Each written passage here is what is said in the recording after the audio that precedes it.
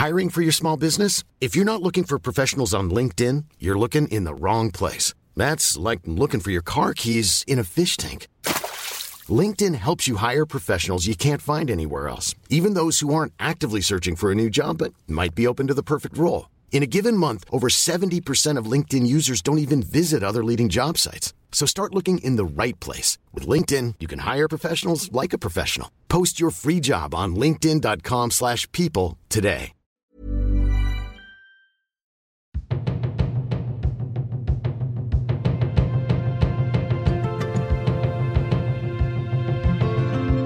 Hey everyone, and welcome to Quit Your Day Job.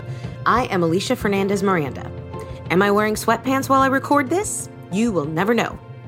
This podcast is all about dream jobs, the ones you wished you had when you were a kid and the ones you pin up on your vision board.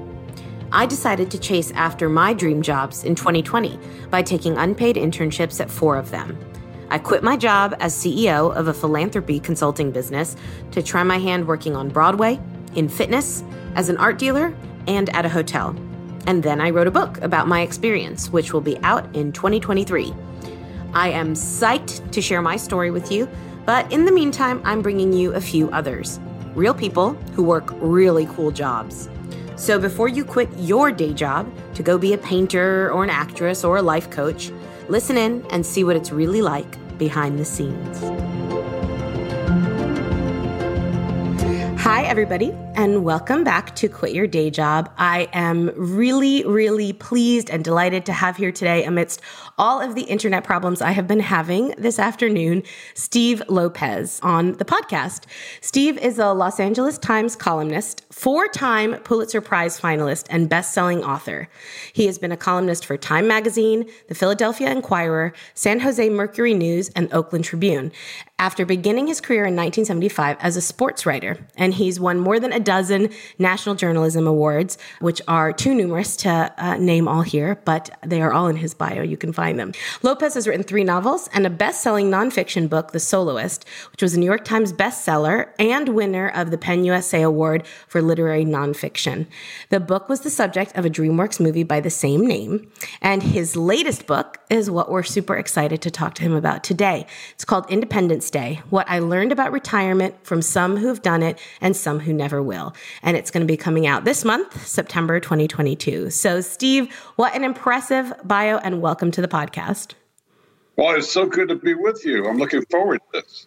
I am so delighted to have you here from across the world in California to Scotland line. So we're hoping you guys will be able to hear us well throughout. And, you know, this podcast is about people thinking about leaving their jobs, about what their dream job might be. And I was really intrigued when I learned about your book, because retirement is sort of the end game for a lot of people, or the next step for some, regardless of their age. I think a lot of people are thinking about what retirement actually means and what it means now. And you appear to be the expert. So I'm really excited to dive into this with you. You know what? I'm not sure that I would call myself an expert, because I've been so ambivalent trying to figure out what the heck to do and what is retirement. You know, I woke up today and there's this story that Serena Williams, the great tennis star, is going to be putting her tennis racket into the closet. And yet she objected to the term retirement. She said she is not having a retirement, she's having an evolution. Ooh. And I think that's a nice way to think about it, because retirement is like so final. And what I've learned in the last year and a half of thinking about this and talking to people about this is that, retirement can come in many forms. And it's kind of a transition, a big transition, but it's not necessarily completely closing the door on any one thing. And maybe it's more about opening new doors to new experiences. I love that. That is fascinating. So we typically start out with a top 5, and the top 5 I would like you to think about and share is, what are the top 5 ways that you have heard from all of your many conversations that people dream about spending their retirement? What are like the top 5 things that have come up again and again and again when you've talked to people about their retirement? Well, I would say number 1 is people saying, I want to spend more time with my family. So and they usually mention, because the retirement age, if there is such a thing as a retirement age, that's so much changing these days. I want to spend time with my kids and especially my grandchildren. So I think that would be number one. I think probably number two is people who are going to travel, people, who have put off these trips that they want to take and they've never had the time. And I got to tell you that I'm in that. I would put that on near the top of my list because I've been lucky. I've traveled a lot of places in the world, but shame on me. I have not been to Scotland. Well, now you know somebody here to come visit. But not only do I want to travel in the sense that I'm going to take 1 week vacation here or there, I want to really experience places, which is something that I haven't had the time to do because I've worked for 50 years. And that's another thing that I hear from people. So they want to spend time with family and they want to travel, but they don't want to do like, there was an old movie that you're too young to have ever heard about. If it's Tuesday, this must be Belgium. And it was about one of those organized trips where you're in a different city every day and you can't even remember where you are. People that I talk to want to settle in somewhere and get to know a place rather than go to 3 tourist spots and then move on to the next place or return home. So let's see, that's two. Another one is I hear from a lot of people who want to do good deeds. And I don't know, maybe these have always been good people. Maybe they've been evil people. And they're trying to balance the slate. Before they run out the clock, exactly. Right. So those tend to be people who, let's say they enjoy going to the local orchestra performances or to an art museum or in California, there was one woman in my book who loved the mission, San Juan Capistrano. And she wanted to be a docent. She wanted to lead tours there with children. So volunteering is a big thing that I hear people want to do.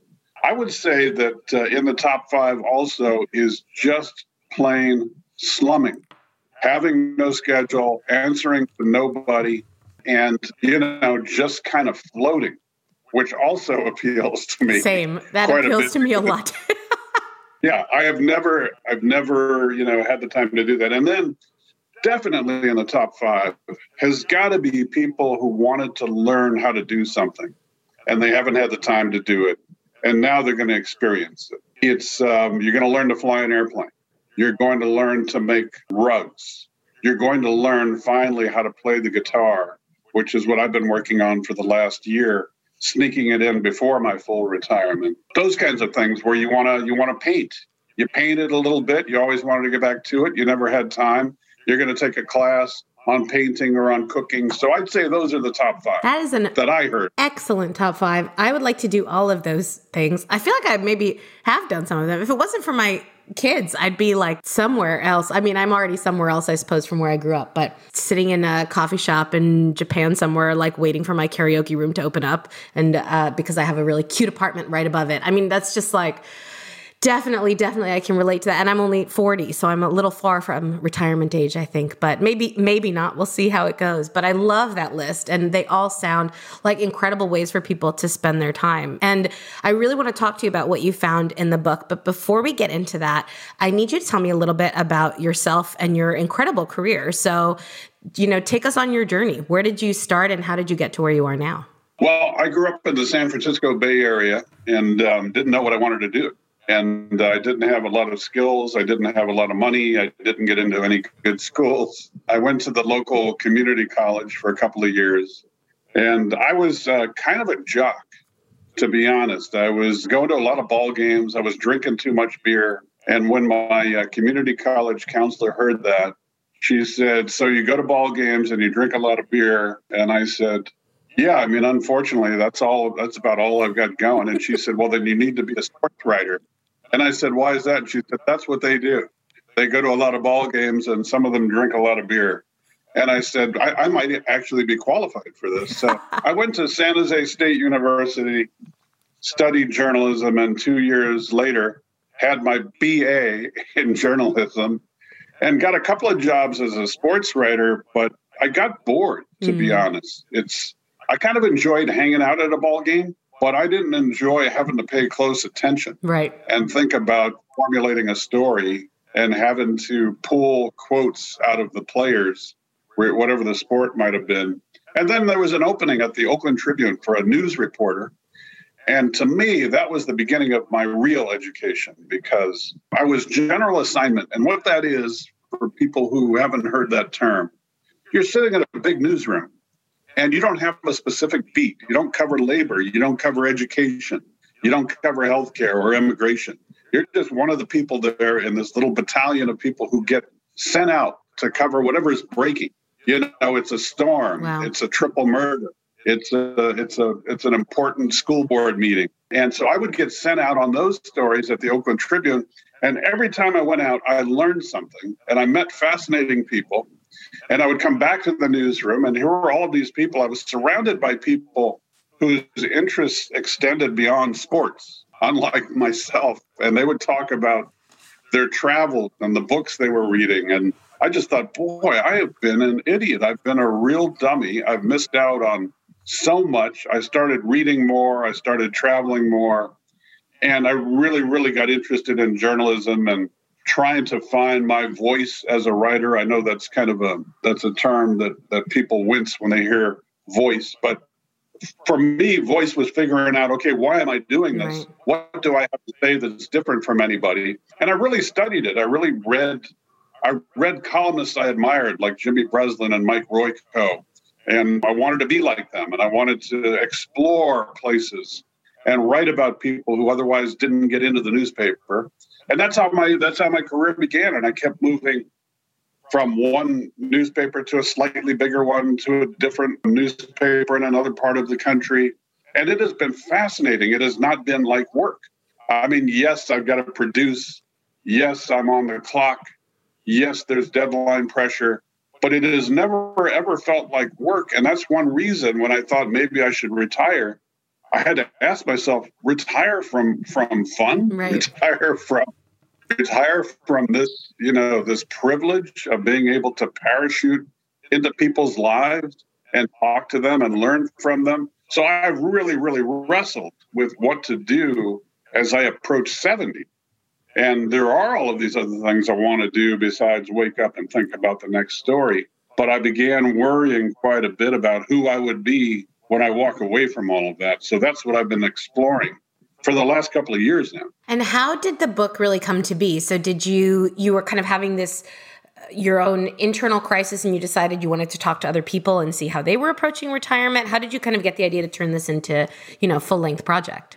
I've got to be honest. Right as the pandemic was settling in, before we knew what it was or how locked down we would be, I had lunch with my good friend who also happens to be my book agent. And he and I often talk about family stuff and what's on your mind stuff. And I told him that I was beginning to think about retirement. And he said, why? And I said, I was there for the heyday of American newspaper journalism. Papers are struggling to hold on. Thousands of people have lost their jobs. Hundreds of newspapers have closed. I've had a good long run of almost a half century. And I am at the age where I'm beginning to have the health problems that my parents had. And I think that it's probably genetic and inescapable. And I really fear that although I love what I'm doing, I'm going to wait too long to retire and all of these things I want to do. Yeah. Like learn music and language and do the traveling. I won't be able to do because I won't remember my wife's name. I'll be too hobbled to be able to travel. And I said, so I'm just not sure. I'm not sure whether I want to walk away, whether I want to wait longer, whether I might wait too long. And I really fear figuring out who I am when I leave a job that my identity has been so wrapped up in. And David Black, the agent, said, okay, so you're thinking about what 75 million other Americans are thinking about. Mm-hmm. You need to write a book. You need to figure it out. Give yourself a 1-year deadline. Do what you do. Interview a bunch of people. Ask them, are you happily retired or miserably retired? What would you do differently? What are your thoughts on what you want to do if you do get a chance to retire? So I spent a year. I thought my agent had a great idea, and I thought, okay, I'll see if I can do this. So I started writing on the 4th of July. Okay. And I emailed him and said, I've got a name for the book, Independence Day. And he said, Independence Day? And I said, yes, the day when I break free. but I'm not sure I want to break free. And I said, I'm going to end it on Independence Day a year later. Wow. So there you go. That's where the book came from. That's amazing. And so that was 2020 to 2021. You focused on this. Yes. Okay. Yes. Okay. And exactly. how did your feelings about retirement change, and how did you change what you were going to plan on doing? Or what did you decide to do, I suppose, after going through that experience? Hiring for your small business? If you're not looking for professionals on LinkedIn, you're looking in the wrong place. That's like looking for your car keys in a fish tank. LinkedIn helps you hire professionals you can't find anywhere else, even those who aren't actively searching for a new job but might be open to the perfect role. In a given month, over 70% of LinkedIn users don't even visit other leading job sites. So start looking in the right place. With LinkedIn, you can hire professionals like a professional. Post your free job on linkedin.com/people today. Since 2013, Bombas has donated over 100 million socks, underwear, and T-shirts to those facing homelessness. If we counted those on air, this ad would last over 1,157 days. But if we counted the time it takes to make a donation possible, it would take just a few clicks. Because every time you make a purchase, Bombas donates an item to someone who needs it. Go to bombas.com/ACAST and use code ACAST for 20% off your first purchase. That's bombas.com/ACAST, code ACAST. Okay, so for the first 3, 4, 5 months, as I interviewed people, everybody I interviewed made up my mind. The last person that I talked to, somebody who, say, would never leave work. How could you leave work? This is an important mission you're doing. You've got to stick with it. And I'd say, absolutely, I want to be like that. I want to be like that. And then the next day I'd interview somebody who said, oh my God, I never realized how liberating it would be to create this new identity for myself and have time to explore the things I never had time to do. And I would say, that's what I'm going to do. I've got to do it. And I really You're very easily swayed. I am. Maybe I'm just, I don't know. And for the first 6 months, I just did not know. And then the halfway point is early January, from July to July. And I was going to bed one night and got an email from somebody informing me that a longtime Los Angeles city official had just died. He was a friend of mine, and his wife is one of my wife's really close friends, and almost exactly my age. Right. And he retired. He was forced to retire. He was an elected official, and he termed out. He had already had enough terms as a Los Angeles city councilman that he couldn't run again. So here he was, my age, sort of newly retired, and he died. And the early report was cardiac arrest. And this is maybe another story for you, but I once died of cardiac arrest. Oh, my God. And I guess I'm back from the dead. And anyhow, when I saw that, I couldn't believe that Tom was gone. He was so full of life. He so enjoyed life and living. And I thought, that's it. It could happen to me at any moment. I know that because it already happened once and I had to be resuscitated. And I was sure halfway through the book, after hearing of Tom's death and attending his funeral, that I was gonna retire because we're all on borrowed time. Right. And you don't have much time left in the bank when you get to be my age. So that was a big turning point for me. What I did begin to consider was that Tom was somebody who really, really, really, really loved his work, and because of term limits, could no longer do it. So did retirement do him in, is what I started to wonder. Wow. And did he ever find himself in retirement? And did he really move on to that next big thing? Did he reinvent himself? And did he find what one person in the book, Nancy Schlossberg, who's in her 90s, said, we all will be looking for, whether we realize it or not. We want to matter. Yeah. We want to matter in that next phase. And even if it's mattering to your dachshund or to your cat, you want to matter. You want to need to, for somebody, you want somebody to need you. You want relevance. You want a life of purpose and meaning. And I think that, the lesson for me in Tom's death was I really need to find my own purpose before I take this leap. What am I going to do that makes me feel connected and helps me build a new identity as a former journalist? So it was really a time in the trajectory of this book when things started to come together for me. And I interviewed people around that time like Mel Brooks and Norman Lear, who are both working and in their 90s. And they each had some pretty good advice. And they're kind of outliers in the book because I don't talk to a lot of celebrities. I live in LA, but my work is about working people. Right. And that's what the book is filled with, teachers and law enforcement and that sort of thing. But around that time, Norman Lear said something to me that really resonated, and Mel Brooks had a pretty good suggestion. And so the book started, my direction started to come together right around then. It was 1/2 to 2/3, 3/4 of the way through the book. I was rounding the corner and coming back to, if I do change my schedule, I can't walk away entirely. Right. It's going to have to be some kind of a hybrid. And that was, in fact, what Mel Brooks advised me to do. I think that sounds completely fascinating. So, well, I mean, okay, first of all, I have to ask you, when you had when you died and were brought back to life, did that change how you thought about your working life and your future at all when that happened? It changed everything for me. Yeah. And as I speak to you, I'm about, let's see, what is the date? I'm about 2 or 3 weeks from the 10-year anniversary of my death. Oh, my God. Yeah, which is not something that a lot of people can say. No, indeed.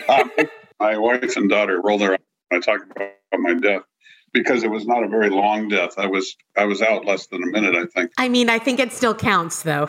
Absolutely. Thank you for saying. So I had these creaky knees in my 50s, and I tried everything.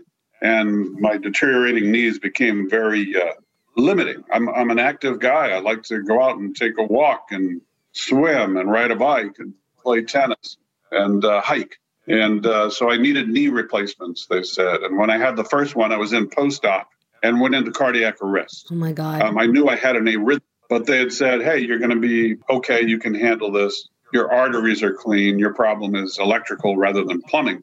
But I didn't handle it very well. And so when I woke up and realized that I had flatlined, I mean, it shakes you up. It shook me up because, it's a mortality slap in the face. And we all know that we could go at any minute and in a million different ways, but it happened. Yeah. And I thought it could happen again. And I think it made me want to find ways to live a life of purpose, maybe even a little bit more, to prioritize things. I had at the time, my daughter was, she just turned 19. She just walked in the room to get the dog. At the time, she was 9. Yeah. And I have a 9-year-old daughter. I want to be around. So I think I tried to get a little bit healthier. It had me thinking a lot now, 10 years later, about whether, I want to do exactly what I'm doing for the rest of my life, knowing that I could be gone any minute, like it happened before, it could happen again. And do I want my life to end never having taken that jump to try something else, to have my, as Serena Williams just called it, my evolution. Yeah, I mean, she didn't want to play tennis her entire life. In her line of work, you couldn't play it your whole life. I don't think I want to do what I've done exactly the way I've done it for my entire life. I want to try something new. I want to try something different. And one of the people in my book is a rabbi whose advice was, don't make the mistake of quitting to do all of these things you thought you wanted to do without sampling them first. Right. Squeeze in a little bit of time to find out if you really want to volunteer, at the nursery school. Yes. Because you might on your third day decide, oh my God, can I please go back to work? I didn't expect this. So I've been doing a little bit of that. I've been sampling the things I wanted to do, spending a lot more time studying Spanish and music. Amazing. Yeah, I'm getting a sense of whether that's something that I'll want to do, even more hours of the day when I break free entirely. I thought that was really good. That was among the best advice I got in the book among all the people I interviewed was, before you leap into that thing you think you've been wanting to do, try to get a more of a bite of that apple before you want to eat the whole thing. So that's actually what my book is about. So I took a year off and I went and did unpaid internships at all the jobs I thought I wanted to do when I was a kid. And, what a great idea. And to decide what I wanted to do next. And so that's my book is a memoir, and that's kind of what it came out. But so I got there at 38. I was like, I've been doing this for a while. I don't know if I still want to do it. And I interned off Broadway and on Broadway. I worked for a contemporary art dealer. I worked in a hotel, and I worked for a retro dance and fitness company and had all kinds of ventures. And I still want to do internships all the time. Every time I meet somebody with an interesting job, I'm like, would you like an unpaid intern for a few weeks? Meanwhile, my husband and children are like, please stop doing this. You need to be around. Yeah. I'm not quite at retirement age. My kids are 10, so they still like to have me around at least for a little while longer. Well, you know what? Good for you. Good for you. I mean, it's like a Walter Mitty kind of a thing. And I don't know. I mean, I probably don't have enough time to have 10 different new lives, but I do want to still wrestle with how to figure out the rest of it. I mean, it's something that evolves, as you're finding. I mean, I thought that this was a binary thing. I'm gonna keep working, or I'm going to retire. Right. And the nature of work today is such that there are hybrid plans because we don't all go into offices anymore during the pandemic. There is more kind of flex time and telecommuting. And, some people who retired found that as their nest egg started to shrink with the market collapse, their expertise and experience was desirable to companies that were having trouble finding employees. Right. So I think a lot of people are in flux about their work lives right now, and in some ways more than ever before, because, the model of 35 or 40 years at the factory and then get a fountain pen and retire to the golf course, that's still happening, but there are so many alternatives today, and a lot of people are exploring them. I mean, your timing in writing this is like pretty impeccable, because I think the entire idea of work and what it means in our lives and how we do it every day, the pandemic really changed that for a lot of people. Do you think you would have come to the same conclusions if you had written this book, say, 5 years ago? I don't know. I did. I'll tell you, one of my favorite lines in the book is not from me, it's from my wife. And you're talking about, processing all of this through the pandemic. One thing the pandemic did was it had me working from home more than I ever have in my working life. And my working life really is a half a century. Mm-hmm. That's how long I've been going to an office. And all of a sudden, my wife, freelancer, works in our house. She always has. And here I am in the same house. It's a 2-bedroom house. Look, it's a good, solid marriage, but a 2-bedroom house with the office is in the den. So the only space for me to work was in the den, but that's where her desk is. And I said one day to her innocently, the pandemic is like, it's giving me like a preview. This is a preview of what my retirement will be because I'm home all the time. Right. And my wife, if this is a preview, I do not want to see the movie. Oh my God, I love that. But it did change. So, it did change that for a lot of people, I think, and make people reflect. And you've got the Great Resignation supposedly happening now amidst all of this. So it's a pretty fascinating time to be writing about, transitions or evolutions in your working life. Yeah. The other really good advice I got was from Nancy Schlossberg, who has studied and written about these transitions. She's in her 90s and still writing and consulting on retirement and adult transitions.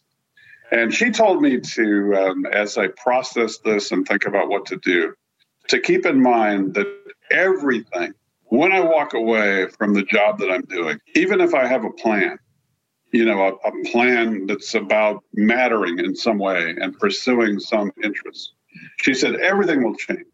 Things that you have not anticipated will change. Your relationship with your spouse will change, with your children, with your friends, with your former colleagues who may or may not want to have time for you anymore.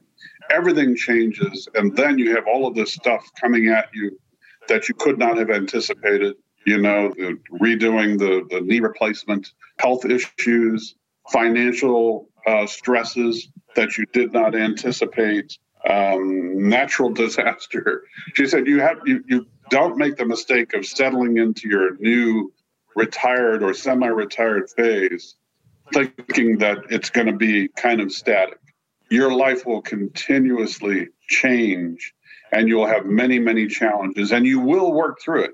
You will work through it. But people tend to think of this as, okay, I did the work. Now I'm going to do this. Yeah. And it's going to be clear sailing. That's not the way it is. It's still life. And it's filled with disappointment and with loss. And Nancy told me as I was interviewing her that she lost her husband.